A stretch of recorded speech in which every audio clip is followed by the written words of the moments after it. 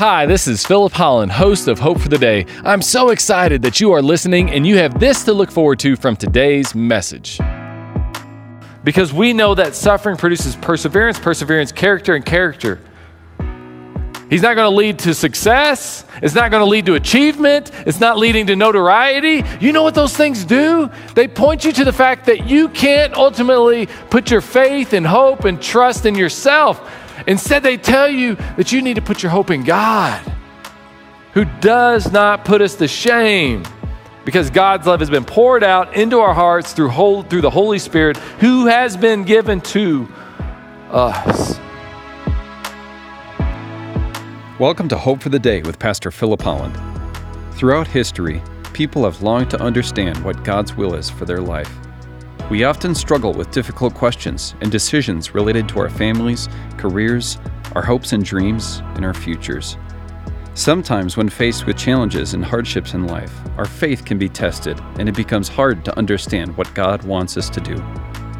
Fortunately for us, the Bible offers many great lessons and encouragement to help us through these difficult times. One great example can be found in the life of Joseph. In this sermon series, we'll be examining the life of Joseph in the book of Genesis to uncover the main theme of God's faithfulness even when life doesn't go our way. Please enjoy the message. Over the last several weeks, we've been in this series about the life of Joseph, and it's not Daddy Joseph, like Jesus' daddies. No, it's the Old Testament Joseph going back into the book of Genesis. And we've been studying through the life of Joseph, and we've been talking about how it is that we can be faithful when life doesn't go your way. And that's certainly been the case with Joseph. And we can also learn a lot about what it is that God is doing and how it is that God works. At our home, we got a porch out front, and it's a porch that my kids get to play on, and we're fortunate enough, it's just big enough to where there can be a little bit of a swing there, and we'll hook the dog up outside on a leash, and so the dog will be roaming around while the kids are playing, and they have a great time out there with their toys, and again, swinging and messing around with each other. But one of the things they love to do is mess around with me, and the way that they do that is they will ring the doorbell while they are out front. Now, I don't know about you, but one of the most stressful sounds that I can hear is a doorbell ringing. Because when a doorbell rings, that means somebody's generally coming to the house and they want something. They want to sell me something. They want to offer some assistance in some area of my property or our home. They want to have me sign something. There's just a lot of different things that can happen whenever people come to the house. But typically, it's some sort of an interruption because I've got something I'm doing. I've got something that I want to get done, and that doorbell will interrupt it. So the doorbell rings. I go over there, and then the kids run off, and they're giggling, ha ha ha. It's so funny. And then I get upset at them, and then I go back and do whatever it is I'm doing, and sure enough, they ring the doorbell again, so I run back over there. Maybe it's somebody. This time it's obviously, once again, it's not anybody there. It's just the kids doing it. And then they do it again, and they just keep, it is the thing where they just keep doing it. And so I go over to the door, and I run over the door, and I pull it open, and stop ringing the doorbell. And of course, it's not the kids anymore. It's the neighbor. It's a little 87-year-old sweet neighbor standing there. And I'm thinking to myself, I'm going to kill these kids. I'm going to kill them. Similarly, when we have a tendency to get so caught up in what it is that we are doing and what we want to do and what we want to have happen, we can have this tendency to begin to drift from the Lord. We can have this tendency to even begin to place our trust into ourselves, into the things around us, into our own comfort. We can have this tendency to maybe just turn away from the Lord altogether. And then there's that doorbell. And then there's that alarm. And then there is that message. And God tries to get a hold of us and get our attention. Because one of the worst things, arguably the worst thing that God could ever do to you and to me, is to just let us have our way. Just read the book of Romans. Romans 1, Romans 2. He says, you know what? I just gave them over. I just gave them over to their desires. I gave them over to their wants. And it's terrible. It's horrible. All the behaviors you want to avoid, they're present whenever God allows you to have your desires. And so there are these moments when God rings the doorbell, when God sounds the alarm, when your wife moves out, when your employer says they no longer need your services, when that friend sits down with you and has that really honest conversation. When somehow, some way you're sitting in a church service and you hear a message that is spoken. And just something grabs a hold of you in that moment. You hear something resonates, something stirs, and you know that where you are is not where you should be. Yes, come as you are, but God never wants you to stay as you came. And so we come into the story of Joseph in Genesis 42. And as we come into this, there's going to be a shift that takes place. Our focus has been on Joseph and how life hasn't gone his way, but he has stayed faithful in the midst of it. And now the focus shifts to the brothers and the change that needs to take place in the brothers' heart. Now here's what we got to know about the brothers. And we got to understand from a meta-narrative perspective of the scripture that at the end of Genesis, the first book of the Bible, these men are scoundrels. These men are selfish. They're egotistical. And then somehow, in the last book of the Bible, in the last few chapters of that book, these men are honored. Their names are literally on the gates of heaven. Imagine that shift to go from being selfish, self-centered, just wanting your desires to be fulfilled, to literally having your name on the gates, on a gate in heaven. It would be like you living for yourself, maybe going to prison. You've certainly committed some crimes. You've definitely hurt some people. And then you go from living that kind of a life, as bad as you can possibly imagine, to now all of a sudden you have a religious institution named after you. To you leading a revival in which thousands of people come to faith in Christ. How does that kind of change happen? Well, it's that proverbial doorbell that rings in your life. It's that alarm that God sounds. And he says, I love you too much to let you keep going down this path. And maybe even more significantly than that, God's looking at this family and he says, I'm sending my son, my one and only son, the son in whom I love, through you to save the world. I love my plan too much and the glory that I'm going to get from it so much that I'm going to grab a hold of your heart and I'm going to change your life. And that's what we see here in Genesis 42 is the change of heart that's going to take place in these brothers' lives and how it is that God gets their attention and how it is that he gets our attention. And so we pick up in verse 1 and 2. That when Jacob learned there was grain in Egypt, because right now they're in the midst of a crisis, they're in the midst of a famine, he said to his son, why do you keep looking at each other? These aren't inactive guys, so why are they looking at each other? Well, we'll get to that in a second. But they're looking at one another. They're not doing anything about their problem. He continued, I've heard that there's grain in Egypt.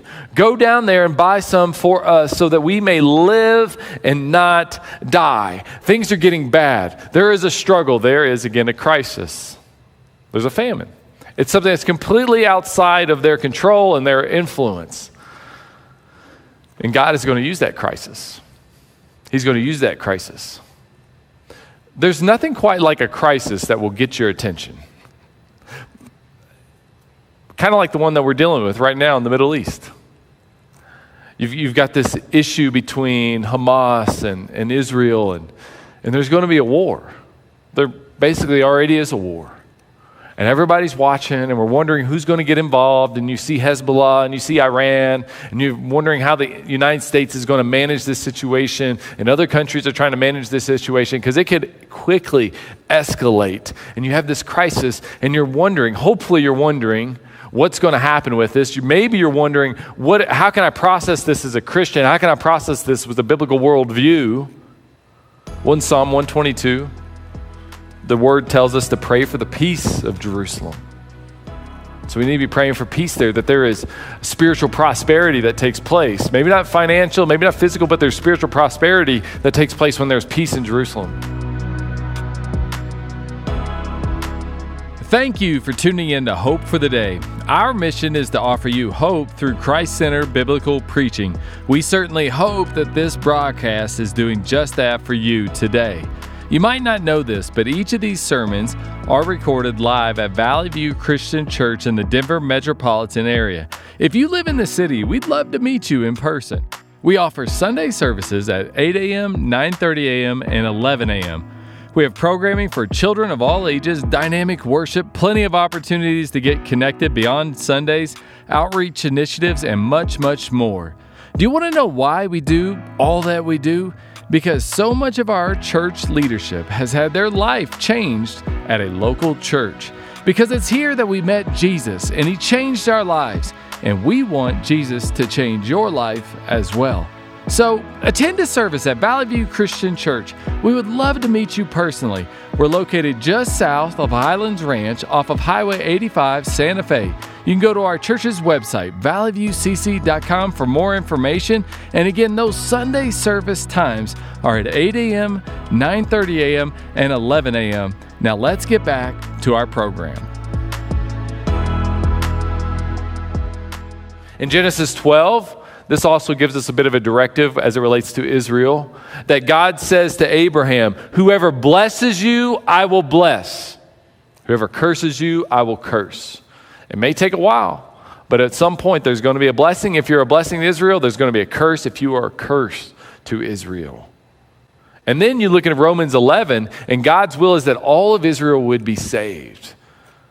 There's a remnant there that are going to be saved. They're going to be saved the same way that you and I are saved. And maybe this crisis is pushing them towards Jesus. Maybe. Because many of them, I know they're a Jew by race, but I've got many Jewish friends. And I even have a friend that just had his daughter go through a bat mitzvah.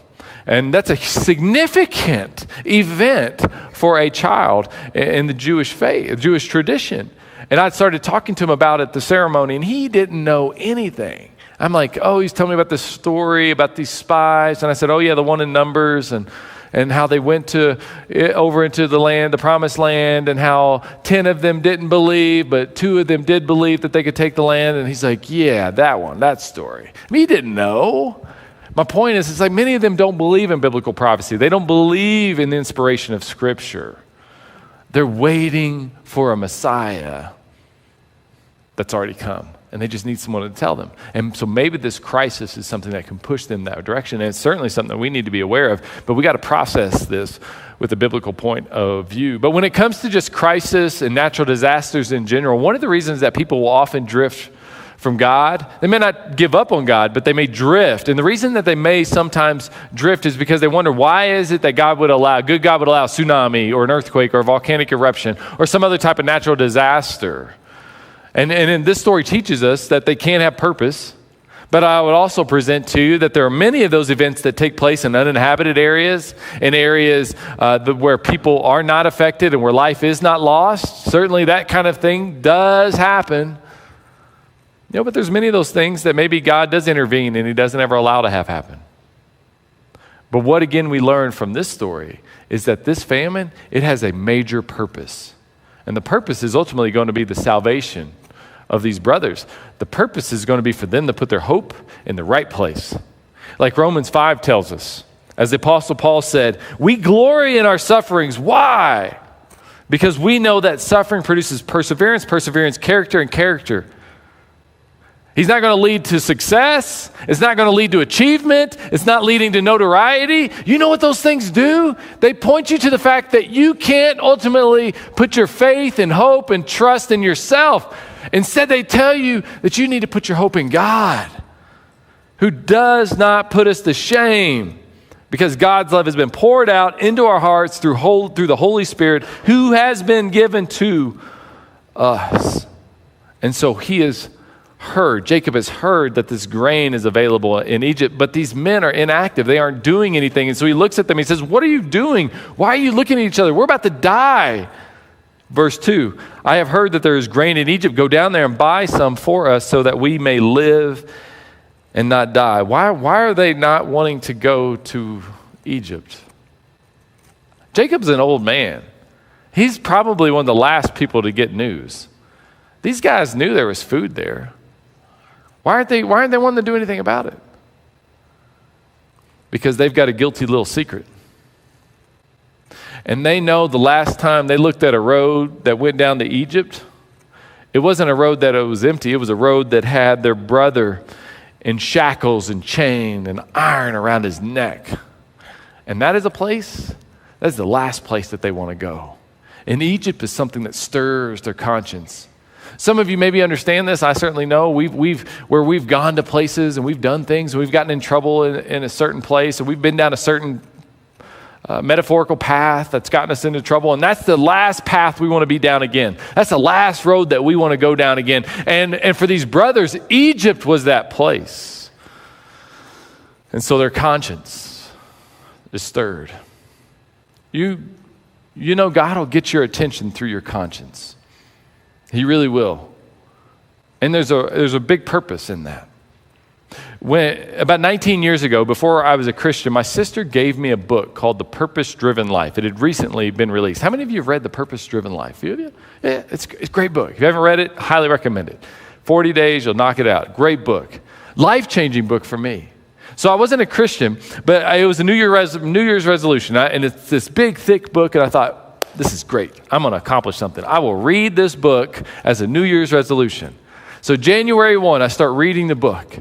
Now you got to, again, remember, I'm not a Christian, and so, I just lived as I wanted to live. And I said things I wanted to say, and I did things that I wanted to do. And then a couple weeks in, I started to notice something. The book wasn't necessarily saying it, but I started to feel a little bit of guilt, a little bit of shame for the way that I talked, for the way that I approached relationships, for some of the things that I would do with my friends. And then as the weeks went on and the book was about to finish, all of a sudden I realized, man, I'm really not as good of a person as I thought that I was. What I realized is that I was a sinner. And God was getting my attention through the words that I was reading on those pages. And here's why that is so important. You won't realize that you need a Savior until you realize that indeed you are a sinner. And I realized in that moment that God was getting my attention and He was teaching me, you have fallen way short of my glory, but that's okay. Because I have grace and I have mercy and I have compassion that is available to you in my Son. God will get your attention through that conscience of yours. Thank you for tuning in to Hope for the Day. I hope that this message has been an encouragement to you. I know that it has been to others. You see, it is through the generous contributions of people like you that this ministry can thrive and get God's truth out into the world. I recently received a card from someone who said, "Thank you for these messages on Hope for the Day. They are encouraging and refreshing as we get the opportunity to hear biblically centered teaching that continually points people to Christ." And that is just one of several notes that we have received of those who appreciate the teaching here at Hope for the Day. If you'd like to become a partner of ours, just go to Valley View Christian Church's website at valleyviewcc.com. It's there that you can click on the Give tab, and then you can designate your gift to go to the Hope for the Day ministry. And we would love it if you would partner with us in this way, and I know many others would as well. If you are in the Denver metropolitan area, we wouldn't want you to just be a supporter of ours. We want you to attend one of our services in person to be a part of the experience that we have here at Valley View Christian Church. We offer 3 service times on Sunday at 8 a.m., 9:30 a.m., and 11 a.m. And it's at each one of these services that we record the messages that you hear here on Hope for the Day. Now let's get back to today's broadcast. Hebrews chapter 10, verse 22 speaks of that. It says, "Let us draw near with a true heart and full assurance of faith." So you can draw near to God, grace, and you find purity of heart that is made available to you. And so these brothers have avoided this road to Egypt. They don't even want to go there, even though that's the only place that life is going to be possible for them. So ultimately they relent, they give in. Verse 3, "Then 10 of Joseph's brothers went down to buy grain from Egypt, but Jacob did not send Benjamin, Joseph's brother, with the others because he was afraid that harm might come to him." Years have passed since Joseph's life has been lost. As time passes, we can have a way of getting a sense of what really happened when we've been told a lie. As years pass, you get a sense of what the truth really is. And I think that's true with Jacob. He's starting to figure it out. Maybe he's already figured it out, at least to some extent, that perhaps there's more to the story of Joseph dying and him not being with the family anymore than what the brothers have told him. At the very least, we know this: he does not trust them, and he is in no way going to entrust Benjamin to them. And so this is a bit of a slight, but they finally make it to Egypt. And Joseph was the governor of the land. Verse 6, the person who sold grain to all the people. So when Joseph's brothers arrived, they bowed down to him with their faces to the ground. As soon as Joseph saw his brothers, he recognized them. But he pretended to be a stranger and spoke harshly to them. It's amazing. They are bowing down to him, just like that dream that he shared with them so many years before, as this prideful, arrogant man who didn't quite understand how it was all going to work out, but he just knew it was the truth, and he told them. There was no way that family, that those guys, as bad as they were ever going to bow down to Joseph, and yet here they are. God's word has a way of always becoming reality. God's truth has a way of always becoming true in your life. And here it is. And what does Joseph do at the moment? He speaks harshly to them. Where do you come from? From the land of Canaan, they replied, to buy food. Although Joseph recognized his brothers, he did not recognize them. Then he remembered, they did not recognize him, and then he remembered his dream. And why is it that he relents? Why is it that he holds back? Why doesn't he just go after him in this moment? Wouldn't this be the opportunity to get even? Why doesn't he do that? Well, maybe there's some humanistic reasons. Maybe he plots revenge. Maybe he's trying to get control of his emotions. Maybe there's other people around that he doesn't want them to know about his past. It's hard to say exactly. More likely than not, the commentators, as I read about this particular passage of scriptures, they said something supernatural is going on here. That these men have not quite had the heart change take place that they need to have take place.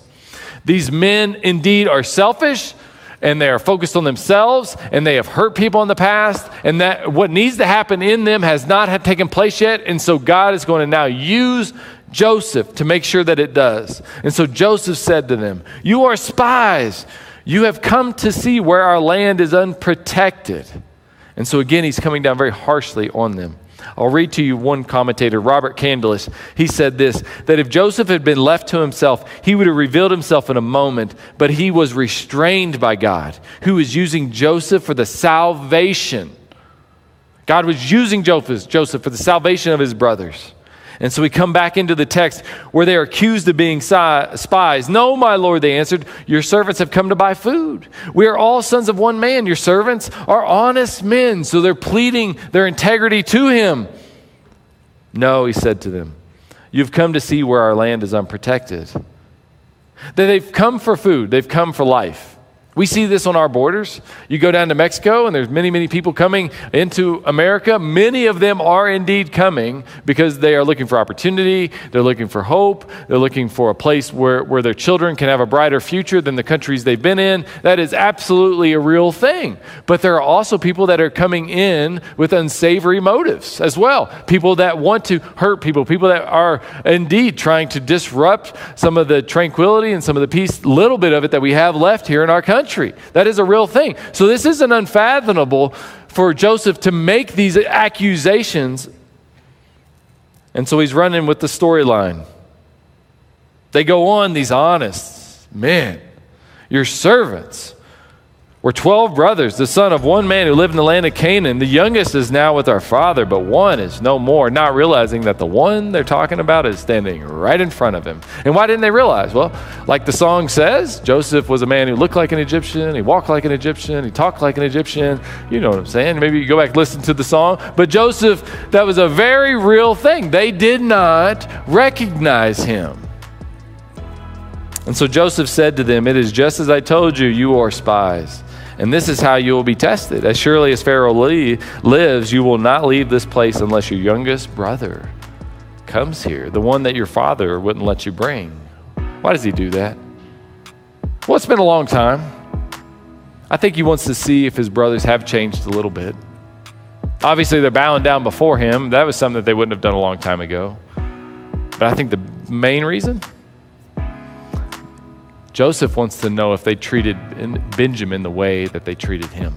Yeah, you saw how Joseph... Well, unfortunately, we have to bring today's message to a close. But my hope is that the word that was spoken was an encouragement to you. That's always our hope here at Hope for the Day. Did you know that these messages are recorded at Valley View Christian Church every Sunday? And if you're here in the Denver metropolitan area, we'd love to have you attend one of our Sunday services at Valley View Christian Church. We have Sunday service times at 8 a.m., 9:30 a.m., and 11 a.m. And we'd love to have you come and attend one of those services and be with us. And I, Pastor Philip Holland, would love to meet you in person. And also remember that the Hope for the Day broadcast is available on your favorite podcast provider. So we look forward to having you again with us on Hope for the Day.